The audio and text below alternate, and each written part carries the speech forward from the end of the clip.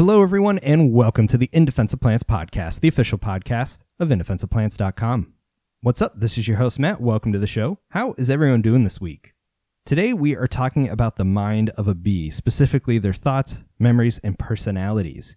Those are interesting words to apply to an insect, but as you're going to hear today, they couldn't be more accurate.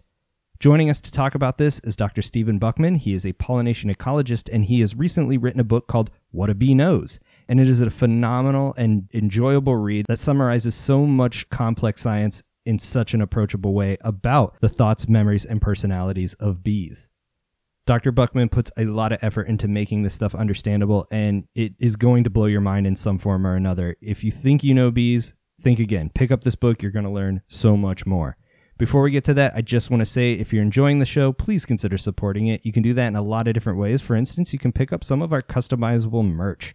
There's a lot of different styles out there, and so there's something that's going to work for you. Just go check out the show notes over at indefenseofplants.com/podcast. It is an excellent way to ensure this show has a future. But that is entirely enough out of me. Let's get on with it because this is such a great episode. Without further ado, here's my conversation with Dr. Stephen Buchmann. I hope you enjoy.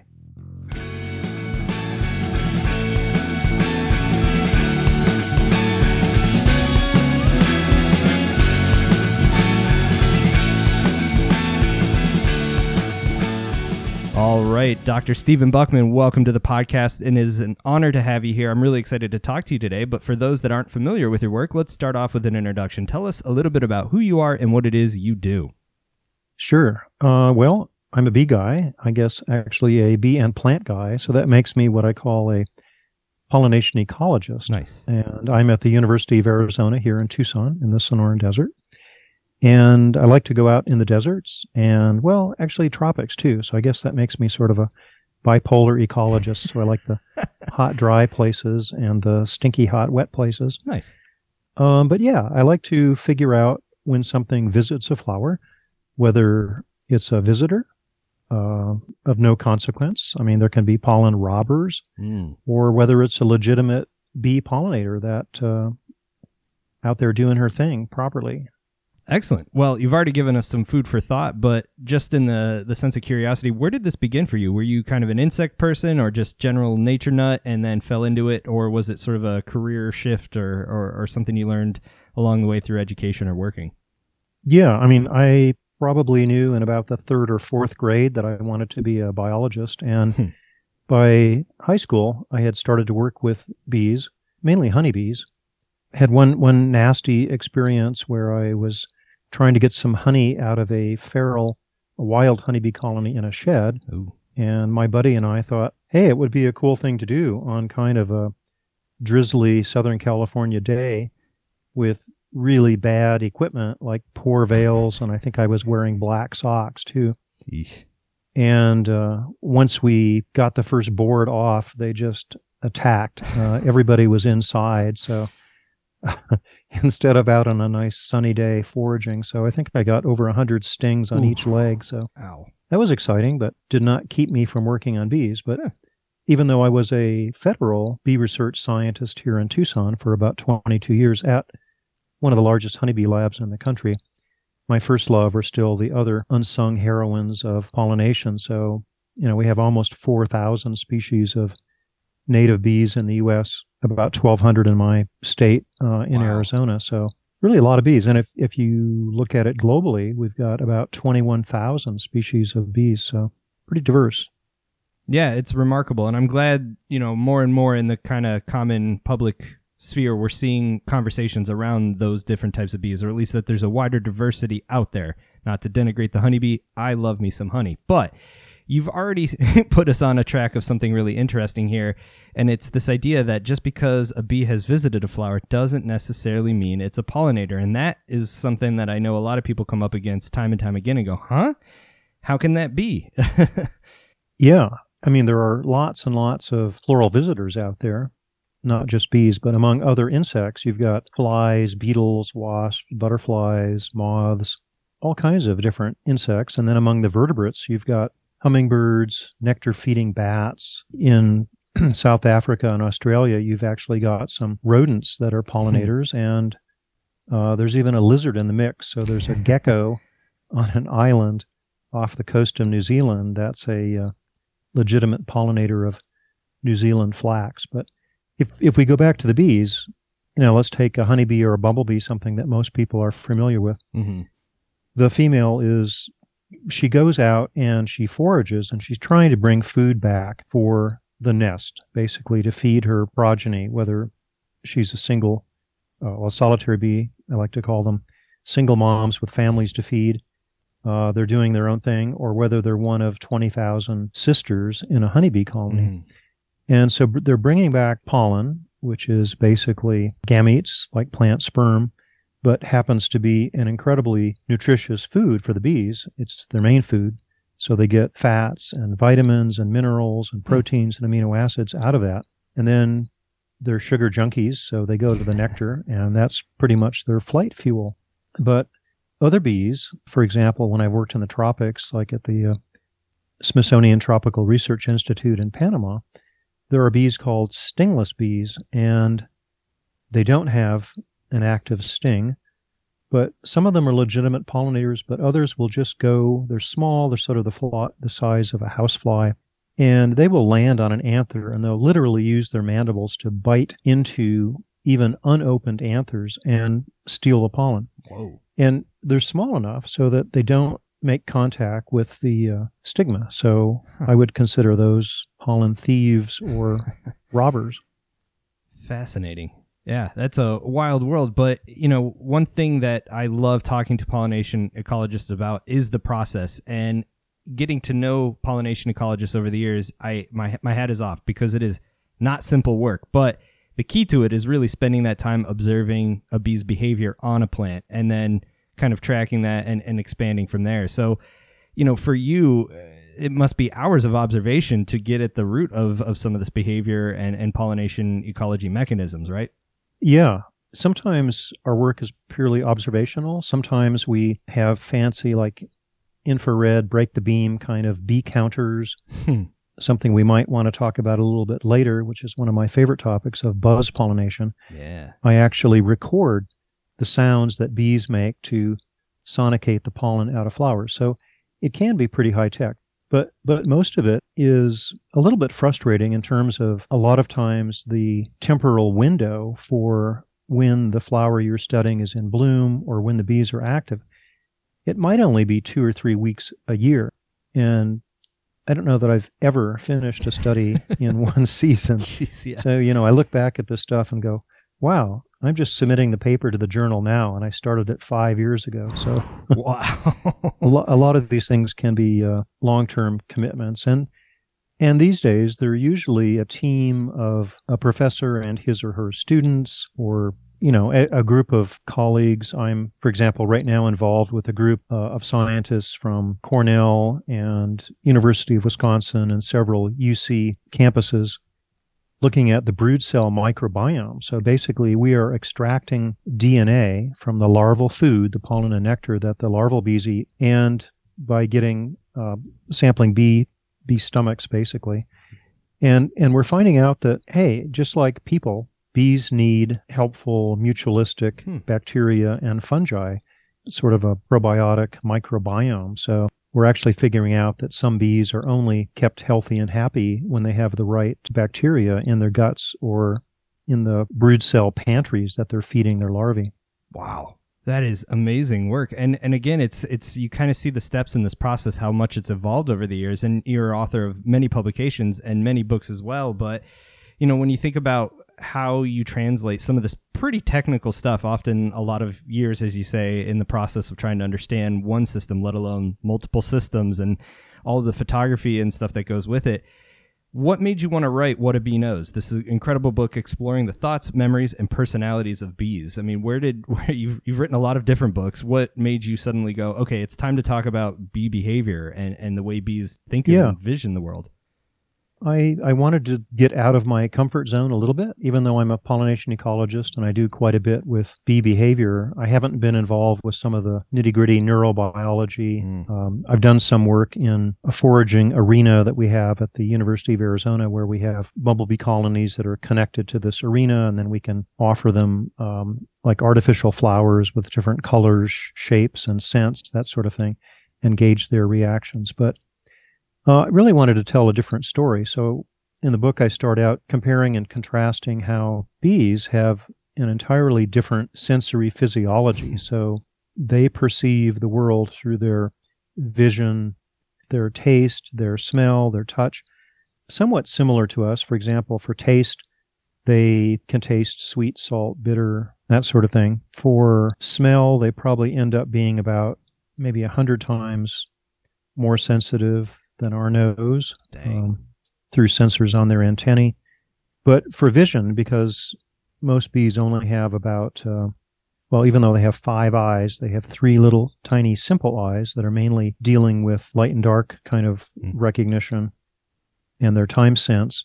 But their 2 large compound eyes generally only have about 4,000 or 5,000 what we call ommatidial facets. And so each one of these little facets gives the bee a different angle, a different look out at its world. And then just like us, the bee's brain puts it together and forms an image.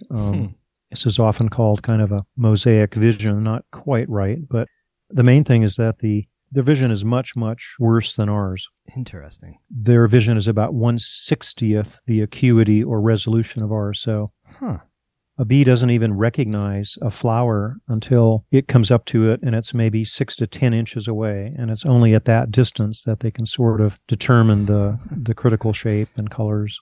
Wow. It's wild, but even the subtitle, when you think about exploring thoughts, memories, and personalities of bees, now a lot of people listening are on board. They understand animals are complex things, but there's going to be people out there that hear this and go, I thought insects were just kind of these little automatons. But even in the beginning, you've kind of hinted at that, like, what a bee does at a flower can be different, and there is hints of behavior there, but like thoughts and memories, it really expands the world of how complex, despite being small, these organisms truly are. Yeah, I mean, the bees are really clever. They can recognize shapes, not just flower shapes, but it was demonstrated in a study a few years ago that bees can recognize different human faces. What? So that I thought that was interesting. So I guess if you're a beekeeper and you're nasty to your bees, and next time you go out and you get stung, now you know why they recognize you. He's coming back. It's that one again. Get him. Yeah. Wow. Yeah, just amazing. They have memories that can last for 3 or 4 days. Bees do sleep. They have kind of a sleep posture. They have different sleep postures, and their antennae sort of twitch in a little rhythm. And that is almost like sort of our eyeballs under our eyelids in REM sleep. So bees are actually consolidating memories just like we do during our sleep. Yeah, and when you think of like what bees are doing on the landscape, it's not just randomly bumping into things and going, "Oh, look, a flower, let's feast." You know, you start to piece together the research and think about what you observe, even if you're not observing them hardcore. They have to find these things. They have to, if they're social, communicate that to others to make foraging more efficient, or just find their nests again, even if they're not eusocial bees. Yeah, I mean, if you think about it, the bees are so small relative to their floral environment outdoors. I think it would be sort of like us going out to the store, except the grocery store is like 1,000 miles away, and you don't have GPS. Oh, I don't like that. Yeah.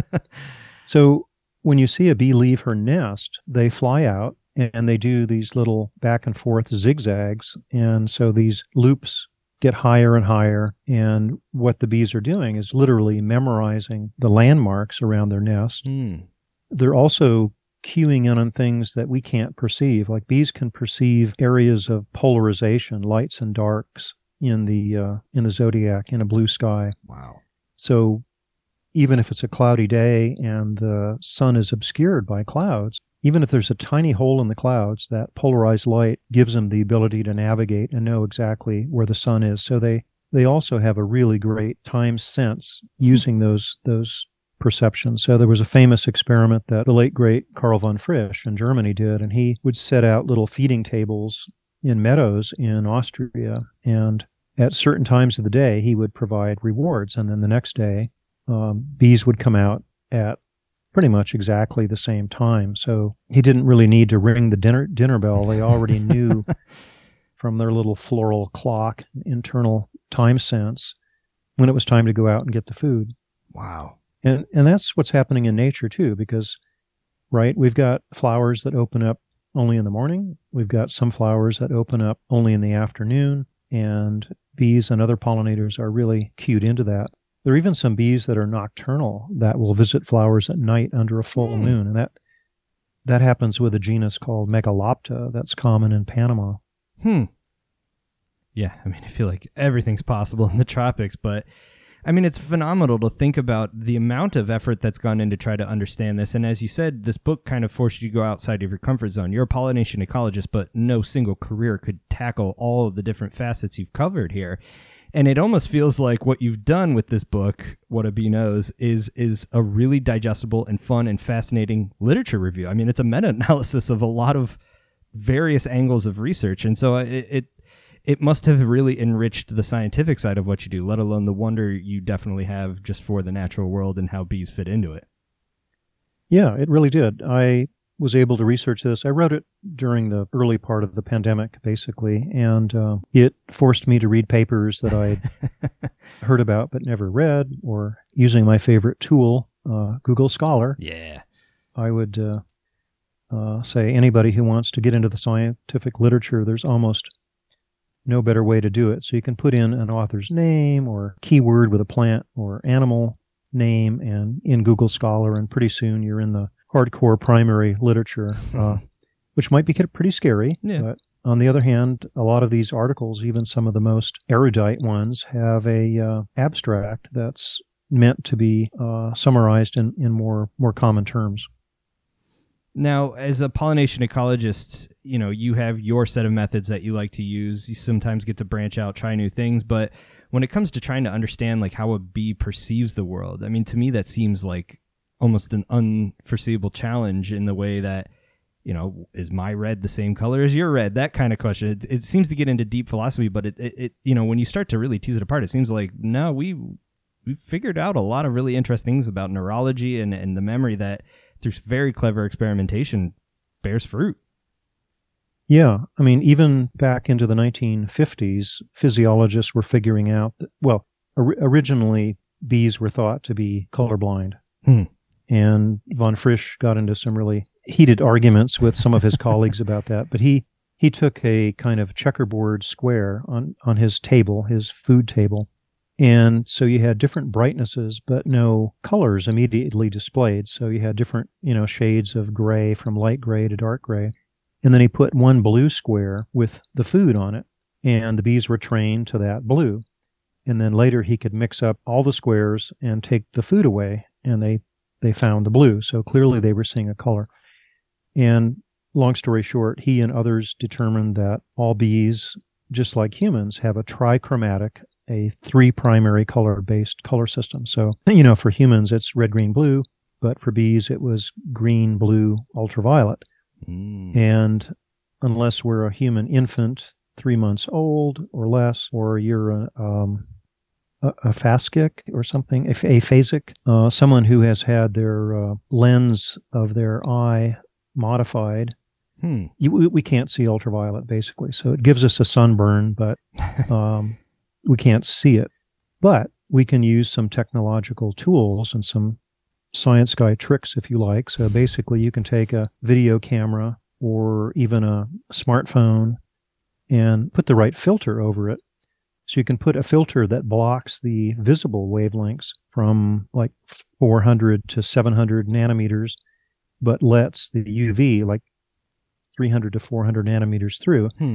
And now basically you've created bee vision. So a lot of times I will put different filters over fancy quartz lenses on my single lens reflex and be able to visualize patterns in the flowers. So for example, if you look at a sunflower or a black-eyed Susan, those long, narrow ray petals that are at the edges look to be a uniform yellow color to us, but not so for the bee. So generally near the base, there's kind of a bullseye, and so that will be absorbing ultraviolet, but reflecting yellow. And so that gives a color that the insect physiologists call bees purple. I we love don't that. really know what that looks like.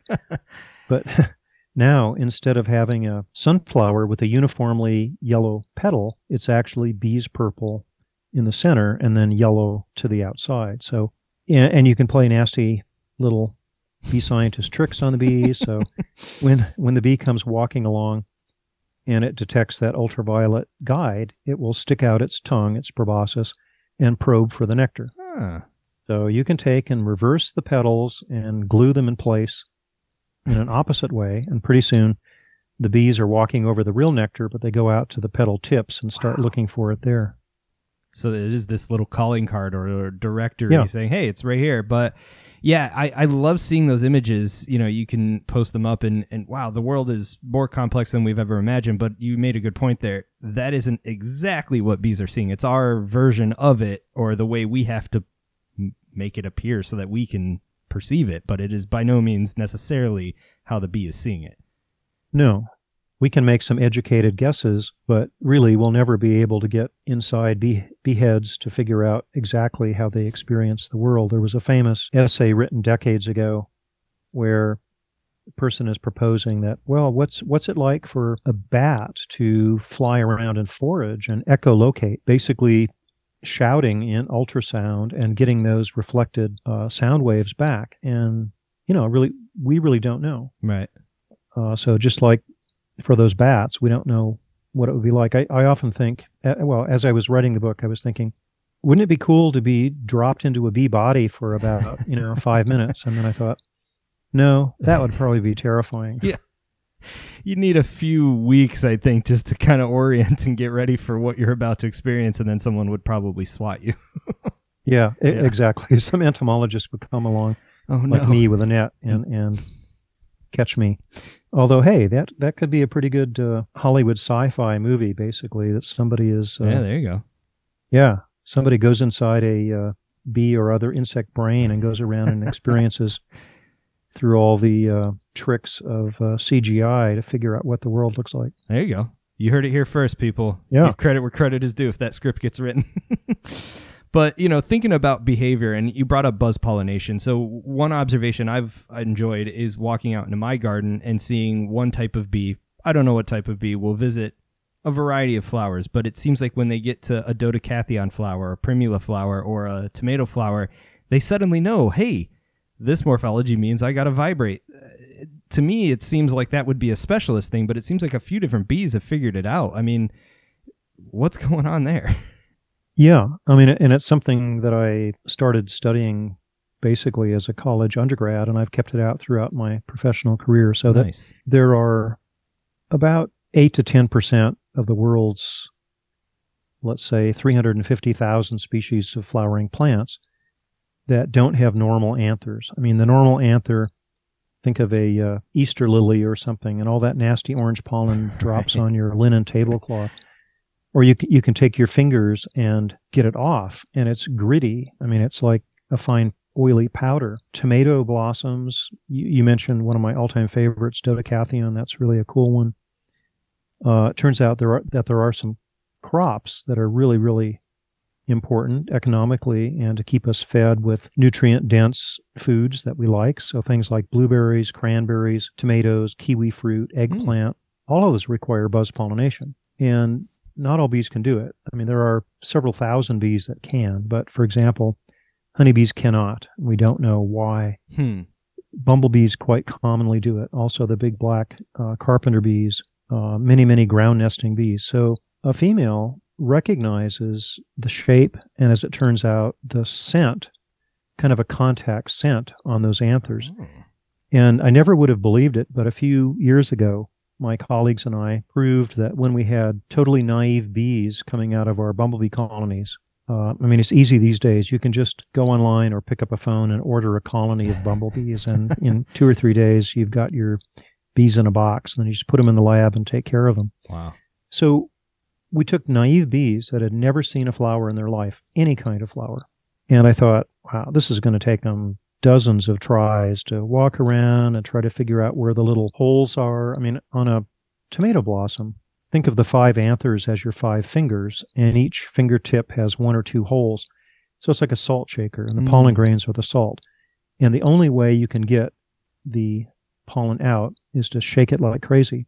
And so little did we know, we started watching these, we had our video cameras going. On the first or second visit, these bees knew instinctively, innately, to vibrate. Wow. And that blew me away. So it did not have to be a learned behavior at all. Wow. But then once a female gets on those flowers, they bite into it with their mandibles, their jaws.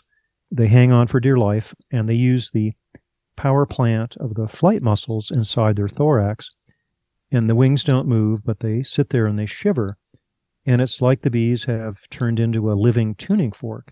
And all the pollen grains, all the tens of thousands of pollen grains, come out those holes in the form of a cloud in just a matter of a few tenths of a second. And they hit the bee, and then the bee, either in midair or by hanging on by one leg, grooms all that pollen off, packs it onto her hind legs, and then flies home with it. It's remarkable to watch, and if you get it in the right light, you can almost see that spray of pollen coming out when they're intensely vibrating. But I've seen this communicated in the past, and I just, shame on me for not following up on it, but is it a specific frequency, or is it a range of frequencies? Like, is it to the tune of C or something like that, or a lot of different vibrations will do it? Yeah. When I first got into it as a college undergrad, I was making some recordings and analyzing the frequencies on some pretty primitive, by our standards, equipment. And I was expecting that, hey, there must be this magic frequency, it's going to be 255 hertz, 255 cycles per second. But it's not really. It's a fairly broad range. So from about 100 to 500 cycles per second. So there are some musical notes that are very good. So we have what is a musical A, like 440, middle C, I think is 512, something like that. So in that range, you get the right sort of frequency. But now our lab and some colleagues in England and different places have determined that the frequency is not as important as the shaking. So basically the amplitude, the strength of the shaking, and the duration. So if you can shake one of those flowers really hard and for a decent amount of time, then the frequency's less important. Fascinating. I love that, though. But the most amazing thing to me about all of this is, selective breeding for our standards is something people can get their head wrapped around pretty easily. We've got a whole horticultural trade devoted to it. But when you go out into the world and you see plants in the wild, it's not always bees, but it's some form of pollinator has shaped that floral structure over time, over evolutionary time, the selection for that. And the idea that, oh man, bees were thought to be colorblind, or just the way our perception has evolved makes the complexity of these floral shapes, sizes, structures, colors, textures so much more special, because you really do get a weird window into the mind of what triggers the bee's sensory perception. If, again, indeed, it is a bee that is the pollinator. But, as we talked about there, a bee will go from, an aster and then jump over to a tomato flower, do well with that, and then jump back onto like a tulip or something like that. And the idea that bees are shaping all of this variety in a big way is just so phenomenal to me. And that's where I think the whole pollination ecology thing comes back together, is like, plants are offering bees something they need, and bees are shaping them in the process in order to try to obtain that. And then you got that tug of war of it not always being a kumbaya symbiotic relationship. It's just so incredible. Yeah, and that's one thing I have in one chapter in my book. And I basically say, is this a love story or an arms race? And yeah, I think out there, most people think, oh, the bees are going to the flowers and everything's really, really happy. A female bee, whether it's a honeybee or a bumblebee, doesn't wake up in the morning and check its to-do list and go, oh no, I've got to pollinate 10,000 flowers today. I'm going to go on strike. But they're not doing a good turn daily for plants, even though plants are rooted and I guess unless you're a prom corsage, you can't get up and go on a date. So you need this volant bestiary. You need bees, wasps, flies, butterflies to move those gametes around for you from plant to plant, or sometimes from flower to flower on the same plant. But it's better genetically if they're moved between genetically unrelated plants. Just like the reason it's not so good for us to marry a first cousin and have kids. Yeah, go to the next valley. Don't stay in your valley. Yeah. Okay, so I did want to mention one thing that you said earlier. The bees do have different sensibilities, and so do we. So, for example, there's huge global industry around the world with plant breeders making fancy flowers, fancy shapes, maybe doubled or quadruple petaled flowers that we like. But oftentimes when they're doing that, and they're not doing that out of spite, they're not trying to create frankenflowers, but sometimes they do. So a lot of times modern hybrid flowers, they might be a blue ribbon winner, at the Chelsea flower show in England. But when the bees or butterflies go out there to visit them, they show up and there may be little or no pollen, and it's often very much true that there's no nectar. So they can, right. I mean, you can literally, as a homeowner, spend a fortune on fancy modern hybrid plants that you get at the nursery, plant them trying to create a pollinator garden, but you're really doing a disservice to the pollinators, because you should actually be using native plants that are cheaper to maintain, they're adapted to your local soils and climates. And, if you're putting in hybrid flowers, you might be creating a floral desert where really it looks beautiful to us. Right. And is attractive to the bees, but really there's not a lot of nectar and pollen present. Yeah, it's a shame. I once watched a wasp, albeit not a bee, but a wasp crawling all over a quadruple flowered camellia flower. Like, it could smell something was there, but there was nothing for it. It was actually really sad to watch. So that's a really great tidbit of information for people that, again, maybe want to try to do the right thing, but need that little extra push of knowledge to go, no, there's better ways to do it. Yeah. Yeah, I would just advise people to try to find a nursery or, buy some seeds and plant them that are right. Native plants that are adapted to grow in your local area. Well, another sad thing that happens with major, especially national nurseries that have national distributions, is that a lot of times they will put insecticides in the potting soil, and it's sort of like a slow release thing. So basically, with these insecticides, they become incorporated into the tissues of the plant, and so then when pollinators show up, they can be bringing home poisonous, toxic pollen and nectar. So that's not good either. Yeah, that's where being a smart consumer comes into play. Do your homework, ask questions. If people don't know, maybe err on the side of caution or get it from a more trusted source. Right. So with that in mind, I mean, picking up a copy of What a Bee Knows is a great place to really expand your pollinator knowledge. Where do you recommend people go looking to pick up a copy of this incredible book so that they can learn everything we've talked about today and so much more? Yeah, your local independent bookstores. It's out there in a lot of places. If you like the larger chains, it's at Barnes & Noble. And, hey, you can even find it on Amazon. Yeah. Well, I'll put up a link on at least Bookshop, I think, is the sort of the ethical choice there. But Dr. Buchmann, thank you so much for taking the time to talk to us about this, but also thank you for taking the time to write this book. Like I said, it is an amazingly wonderful read and a great source of information. It's basically a digestible lit review for anyone looking to learn more about bee behavior and thoughts and memories. Yeah, thank you so much. I didn't want to scare people away with all the endnotes. I mean, you don't have to use them at all, but if you're intrigued on a certain page and you see a little superscript number, you can go to the back of the book and, like I said, go to Google Scholar or something like that and actually read the primary literature. So indeed, you can either do it as a quick superficial read or you can dive deeper. Awesome. Well, thank you again. We really appreciate your time. Yeah, it was great. Thank you so much for having me on your program. Yeah, cheers. All right, phenomenal stuff. I can't recommend this book enough. Once again, it's called What a Bee Knows, Exploring the Thoughts, Memories, and Personalities of Bees. There's so much great information in here, and it is presented in such an enjoyable way. It is a book you won't want to put down, I promise you that. And it is important to mention that if you go to the Island Press website to pick up a copy of this book, you can enter the promo code BEES, B-E-E-S in all caps, to receive 20% off your order. I will save you the time of remembering that or writing it down by putting a link in the show notes in this episode. Just check out indefensiveplants.com/podcast to do just that. Once again, I thank Dr. Buchmann for taking time out of his busy schedule to talk with us, and I recommend you check out all of his other books. I will put a link to his website in the show notes as well.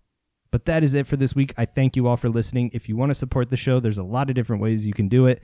One of the best ways is to become a patron over at patreon.com/indefensiveplants. There's a lot of great kickbacks over there, and my patrons are truly what make this show possible. But you can also pick up a copy of my book, some of our customizable merch, and stickers, and all of those links are in the show notes as well. I sound like a broken record, but please consider supporting the show because I couldn't be doing it without your support. Otherwise, make sure to hit that subscribe button and keep checking back in. But that is it for me. I thank you all for listening. Until next time, hang in there, stay healthy, and get outside if you can. This is your host, Matt, signing out. Adios, everyone.